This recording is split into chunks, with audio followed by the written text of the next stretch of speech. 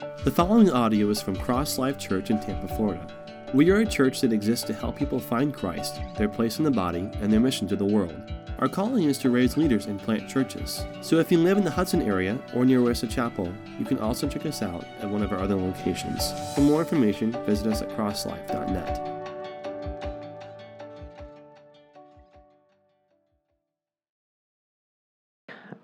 So we have been in Jonah, and we're going to finish Jonah today, believe it or not. And actually, we haven't been in Jonah really that long, but for a short book, maybe it seems like a long time. There's really so much stuff in there that we kind of miss.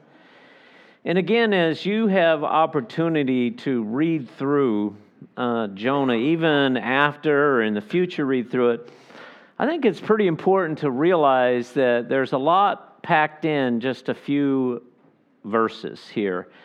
And always when we read the Scripture, I think it's important to realize that all Scripture is given by the inspiration of God. In other words, God just watched over, and it was God moving through His men and women to pen the Scriptures. So basically, as Jonah is writing this, just think if you're writing something and it is this way, and there's probably a lot in your headspace.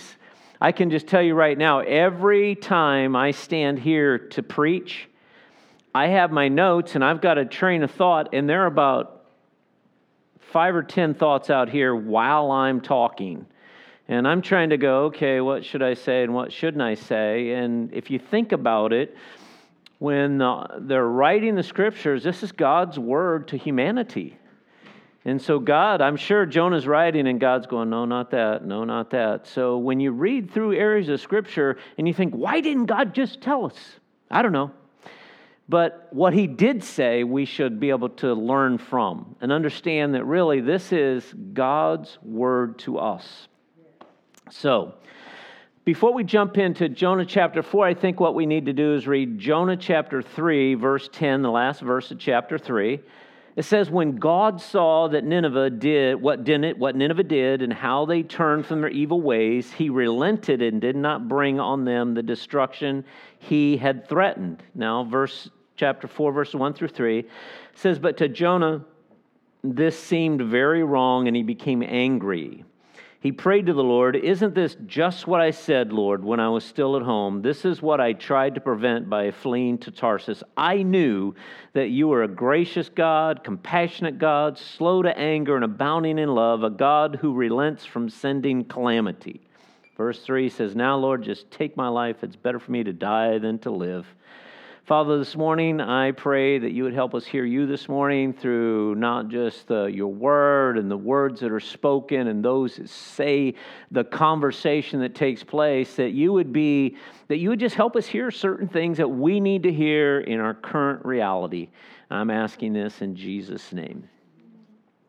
Well, it's interesting to me that in verses 1 through 3, Jonah calls this conversation he has a prayer.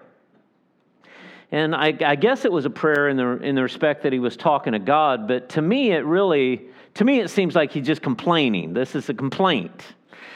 And so I think about that, and I think, well, at least in this, he was honest. He was being honest. He's really sharing how he feels, which kind of got me to a place where before I ever read this or knew this, God just began to poke at me when I would begin to say certain prayers, and He's going, hello, words coming out of your mouth, but that is not what's in your heart. That's not really what you want. I know the thoughts and intentions of your heart. That's kind of a scary thing. That God knows that. When I first became a believer and I found out that God knows my thoughts and He knows my intentions, That's just kind of a scary thing. And so I didn't know what to do with that for a while until the Lord said, Tracy, here's the deal. You're in the process of change, and I already know what's going on. Why don't you just vent it? Why don't you just get it out there so you can hear it so you don't hide it? If you bring it out into the light, I can do something with it. So let's just be honest here. And it seems like Jonah's he's not mixing words, and he's just being honest. And when he says this, he just begins to vocalize. And he said, I have said this before. I prayed this. It's almost like he's praying this righteous prayer. And God's going, yeah, not really. And so I want to look at this prayer of Jonah, and I kind of want to look at several aspects of this. And I'm just going to call this verses 1 through 3 and some other areas of Scripture here in Jonah chapter 4 as Jonah's rant, because he's just ranting, angry against God. So we see in verse 1, he goes, God, I don't think it is right that. And so verse 2, he goes, so I said, I don't think that Jonah deserves this judgment, and I don't want to go. And it's as though at the start, Jonah just said, look, I want you to conform to what I want. See, I don't think this is fair, so you need to take that in consideration. You need to do what I think is best. And he's saying that, you know what, this isn't right, this isn't fair, you shouldn't have called me to do this, and you should not show mercy to these people. So, I didn't think you were, so I just fled. It's almost like Jonah's going, you know what, all right, I'll fix this. So when God refused Jonah's request, the prophet just took matters in his own hands, and Jonah decided to thwart God's plan by refusing to participate. And we kind of know how that all rolled out. That didn't go very good. And through his confession, it really just kind of exposes some things that are going on in Jonah's heart and Jonah's life. He knew who God was, and he knew that Israel was to be a light to the nations to help them see God, so that they could come to God, but that is not what he wanted because they were evil, because they were enemies. So bottom line is that he didn't want the Assyrians to even have a chance, not even to have a chance to repent. And he says then in verse 2, he goes, so he says, I fled because I knew that you were a merciful God to the guilty. I knew that you were compassionate on humanity's weakness. I know that you're slow to become angry, even in the face of grievous sins. I know that you are rich in faithful love on those, even if they're unlovely. And I know that you would relent from sending judgment on those who would repent. And so I'm thinking about this. So Jonah's angry, but I'm thinking, well, if it's the case that Jonah knew exactly what God would do when he preached, you would have just thought he would have expected that God was going to do what God was going to do. And so basically, Jonah, he's just angry because God didn't change his mind about Nineveh. So he's mad about it. And I think about that for our own lives. How often in our own lives does this happen to us? We're in a situation that we want God to do something, but at the same time, we really know what he wants. Right? That ever happened to you? You're wanting God to do something in particular, but yet in your mind and your knowledge of his will and his word, you already know that he's not going to do something like that. And then you get mad about it. So if we know God's word and we know God's will, what makes us think that he's going to go against those? So, let's just put it into some scenarios. So, like in your marriage. Husbands, love your wife. I'm going to pick on your husband. I'm going to help you here this morning. Husbands, love your wife, even as Christ loved the church.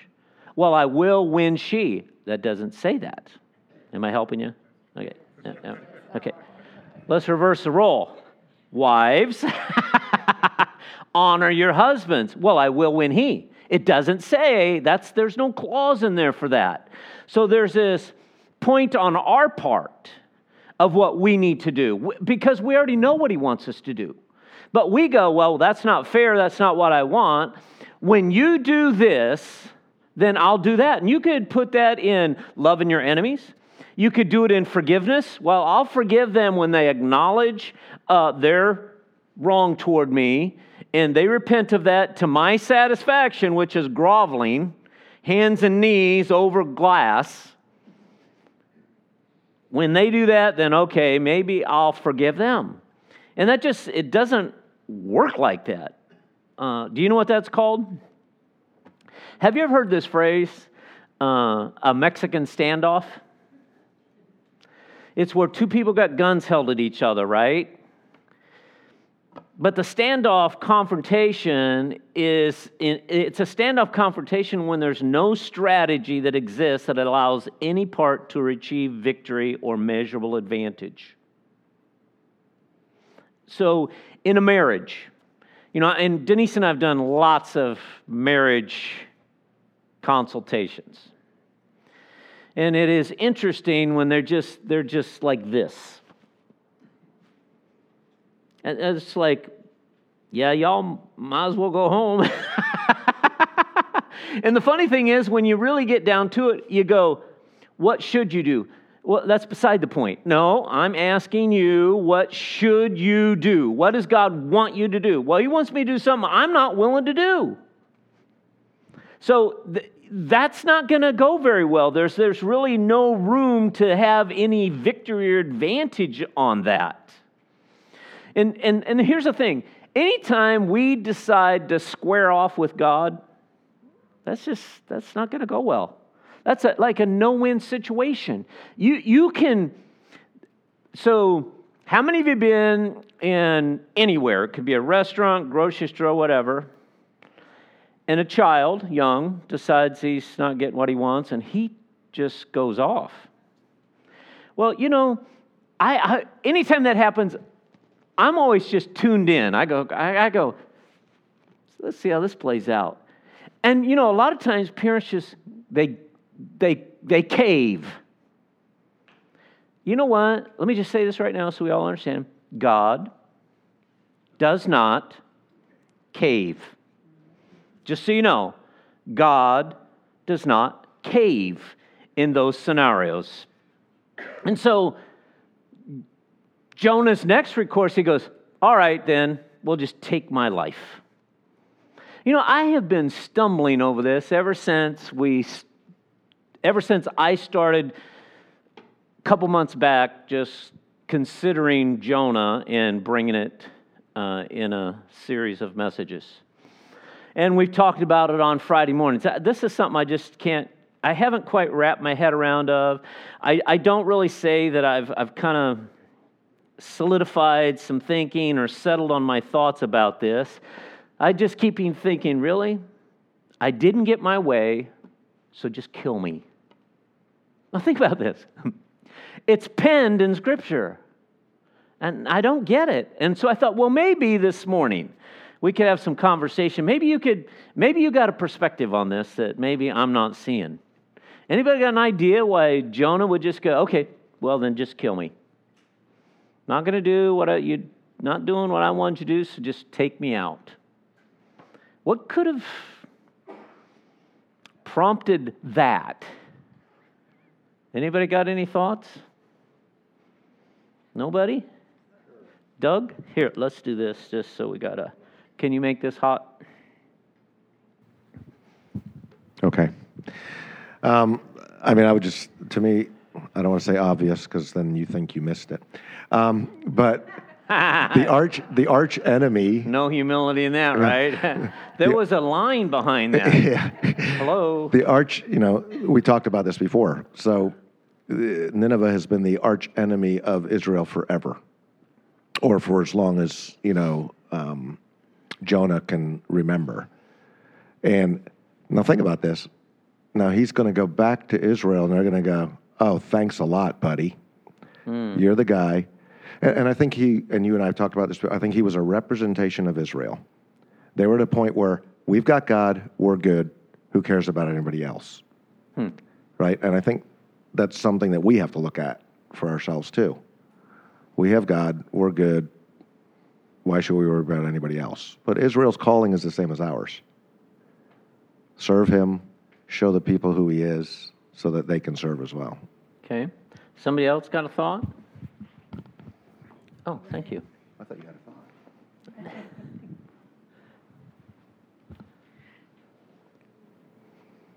want to make sure I didn't miss that now. Well, one of the things that it says here is that my version says that, therefore, in order to forestall this, so he knew he was going to do it, whether it came through him or not, and that God was forcing him to go do it, I think just made him, and we see the word anger all the time through it. And I think about when he went to Cain and he said to him, if you do right, will not your countenance be lifted up? And yet he would not allow his countenance to be lifted up. And what ends up happening with that is you go into depression, and he had gone into depression to the point where he preferred death over seeing how God would have mercy. He didn't mind mercy being given to him, and it says that he knew that God was gracious, compassionate, slow to anger, abundant in loving kindness, and one who relents concerning calamity. Well, how did he know that? He experienced it. And so he didn't mind that he got to experience it, but he certainly didn't want who he considered to be the enemy of Israel to do that. And I think we can have those thoughts often ourselves too, especially when we're angry at somebody and we can't get past, and we aren't going to forgiveness. We have that anger towards somebody of saying, God, get them. Okay. Somebody else?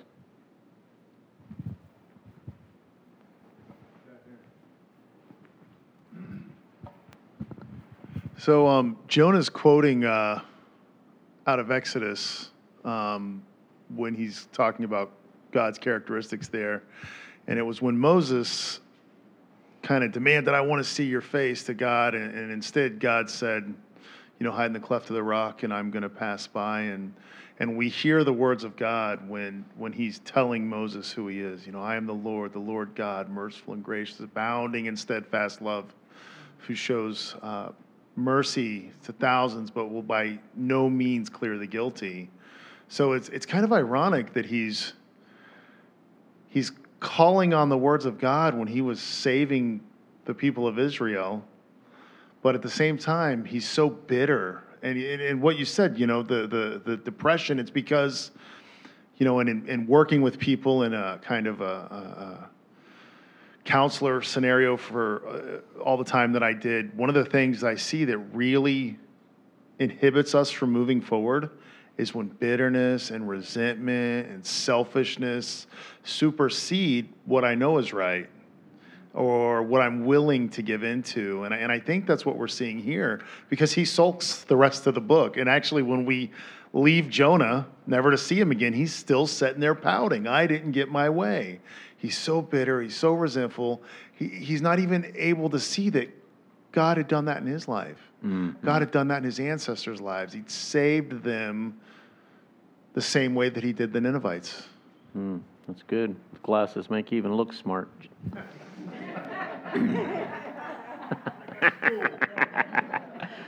Anyone else? All right, well, those are good answers. I just saw a 4-year-old. I saw a 4-year-old in the store screaming, I want my way. The interesting thing is in verse 4, look how God, I love this because this really happens in our life. Look how God responded to this pouting or rant, complaint, whatever you want to call it, to Jonah. He just simply asked him a question. Is it right for you to be angry? And so it is, and it's almost like then he's saying, so Jonah, what is right by what you know about me? So is it right for you to, it's almost like he put all this stuff up here ahead of time, and then he goes, is it right for you to be angry? What is right by what you know about me? And I think it's interesting that Jonah he doesn't answer.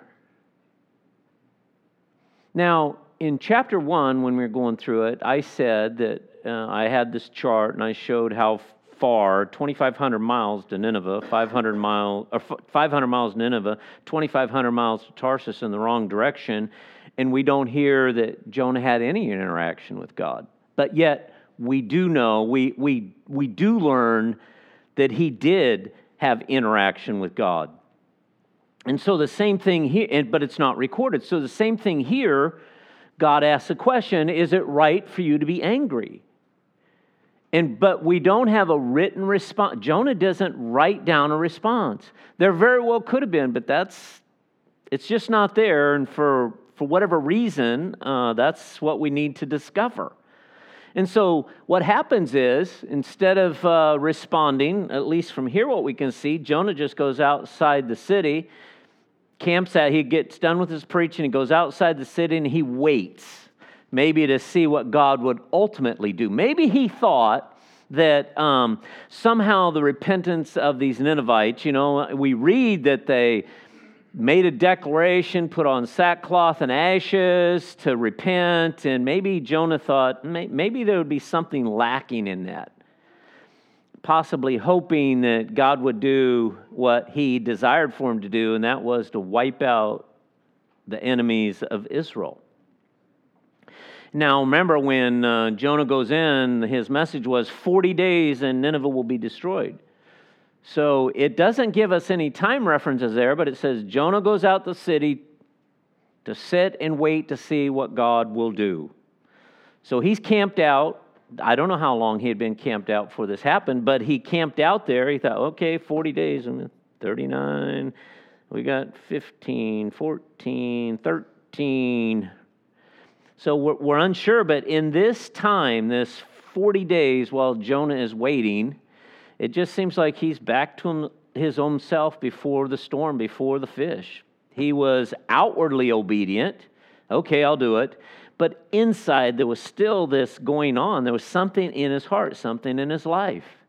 He was going through the motions, but this was not right. And, can I just say that God's really looking at our life here. So you can do all the stuff on the outside, but that's kind of one of the, there's so many things in Scripture that God's not looking at outward appearance, He's looking at the heart. God loves a cheerful giver, so, you can give whatever you want, but let me tell you what God loves. He loves a cheerful giver.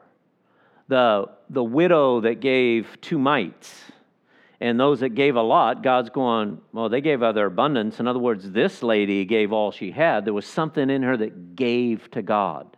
And so God is He's always looking at our heart, not our actions. So sometimes when our heart and our actions don't line up, and you know they don't, by the way, what you just need to do at that point in time is what God is going to do to Jonah and going to try to do to Jonah. He's going to try to shift this.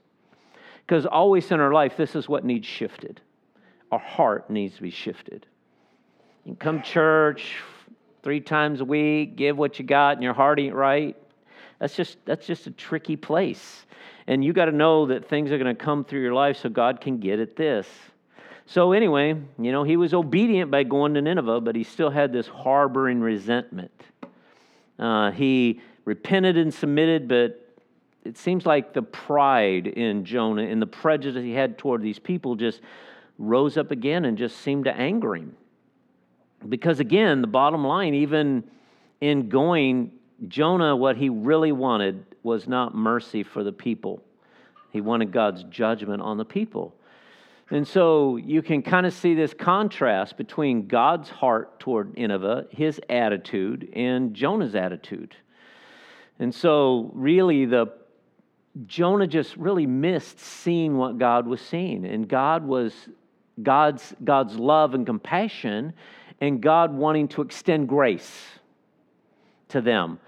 And so we get in, I don't have to look back very far. I had somebody say, boy, with the background that you had and what you went through, I'm sure you probably have no grace for people that play in the scenario that you were. And I'm going, no, actually I give more grace because I understand the grace that was given to me. And so often we really, like Jonah, we kind of forget. Because I can tell you right now, the guy that was witnessing to me to bring me to the Lord, I was a knucklehead. I was the guy that's going, just shut the door, walk away.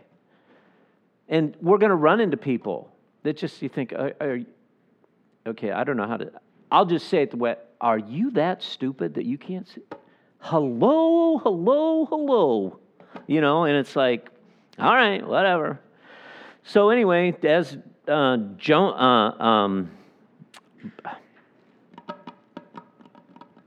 Anne brought up,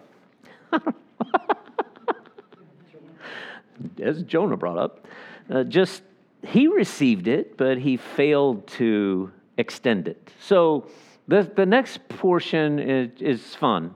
So God's trying to get to Jonah, and he's not getting through. So what's he do? Well, he creates this big object lesson for Jonah. Jonah's outside the city. God calls this plant to grow up. Now, Jonah's out there. Who knows where he's at? But God makes this, it's hot, it's sunny. So God, overnight, he has this plant grow up to bring shade to Jonah. And he's going, whoo, relief. He is so glad about the plant. So let's look at it. He's outside the city, he's watching and waiting that hopes God will change his mind. So the 40 days, we don't know how far that had been into it. And he's wanting God to judge. He's waiting. God provide this leafy plant to comfort the angry prophet. And so we find in verse 6, it did bring comfort to Jonah, the plant. Matter of fact, he was so happy about it. Some of them say exceedingly happy about it. And then what God does, the next day, he provides a plant. The next day, he provides a worm. Chews through the plant withers and dies. God removes this creature comfort that Jonah has. So then after that, what God did is it says that this is God in the background so often that we don't get. He provided this scorching east wind. And it says that Jonah grew very faint. He became mad, that anger just welled up again, and he does it again. Okay, just kill me. Just kill me. And so what does God do with Jonah's rant? Well, he just simply asks this same question again. Is it right for you to be angry? And so if we go back to chapter 3, verse 10, and chapter 4, verse 1, Jonah preaches, God relents. Jonah doesn't think it's fair. Jonah preaches, God gives forgiveness. Jonah doesn't think that's fair. So I'm thinking about this. So what is it that God wanted Jonah to see? What is he trying to help him see? And he does it with this plant. Basically, it's Jonah, you did nothing to produce a plant. You did nothing to grow the plant. You did nothing to save the plant. It wasn't your plant. It was mine. And then he goes into verse 11. He goes, listen, shouldn't I have concern for that great city of Nineveh? Don't you realize that there are 120,000 people there that don't know their right hand from their left? In other words, Jonah, I'm the creator of all things. I created humanity, and I love my creation. And over here, there's 120,000 people that have no idea what is right and what is wrong. Shouldn't I have concern for that? And so it's almost like, Jonah, can't you see what I'm seeing? I want you to see what I am seeing. And then we this lack of love, this lack of compassion from Jonah, this lack of understanding that as Israel they're to be lights to the nations to help teach them and show them God's ways. And Jonah's going, yeah, I'm not going to have none of it. Just wipe them out. That's going to make my life easier. They're enemies, so just wipe them out, make our life easy. And the thing that has always captured me from the start of this book is Jonah does not respond. There's no response. Now, we already know that he had a response to that. It seems like it. I mean, in first chapter, he really had a conversation with God that we knew nothing about. He had a conversation with God. Now think about, again, Jonah went through this whole experience. At some time, he left there. And at some point later, he penned it. And he never put his responses down. Now, for me, I'm trying to think, when we were in chapter 2, I'm going, really? 10 verses for 3 days and 3 nights in the belly of the whale, and we just got 10 verses? There is a lot more than 10 verses went on in the belly of the whale. So we got to ask ourselves, okay, why? Why isn't there more there? Well, apparently God didn't want him to be more there. And for me, this is what it is speaking to me. It's not there so that when we read the book, it's a question to us. Because, listen, think through this, and hopefully maybe through the week you can begin to think through this.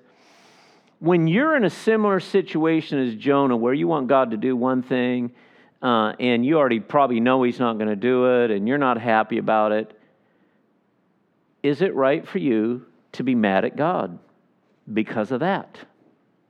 So it's almost like for us, the reader.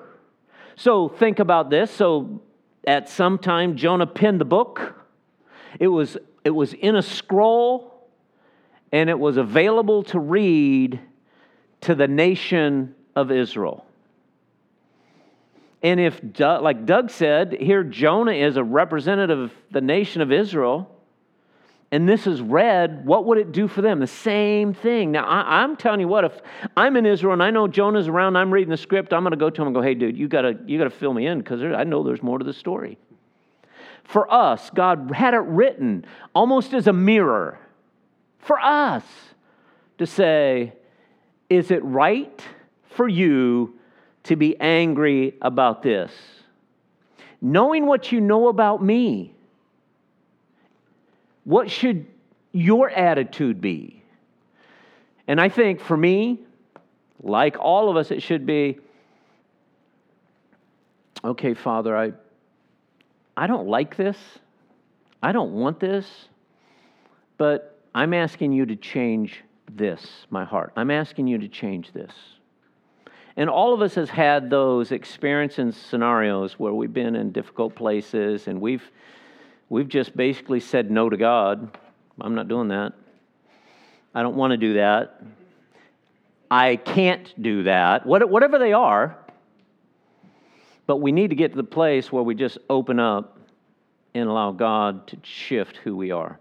So, Father, this morning, here's what I'm asking. I'm asking that through the course of the week, not just today, but through the course of the week and weeks to come, that you would just, I don't know, let this cook in our life. Just let it get after us. Because your whole intent in Jonah's life was to bring him into a right relationship. Your whole intent was to reveal who you are so that you could be larger in his life, so that you could shift him more, so that he could understand you better, represent you as you wish. And that's what we all want out of our lives. So I pray that it would just be a message that just keeps moving into our hearts and moving into our lives. In Jesus' name. Amen. Have an amazing week.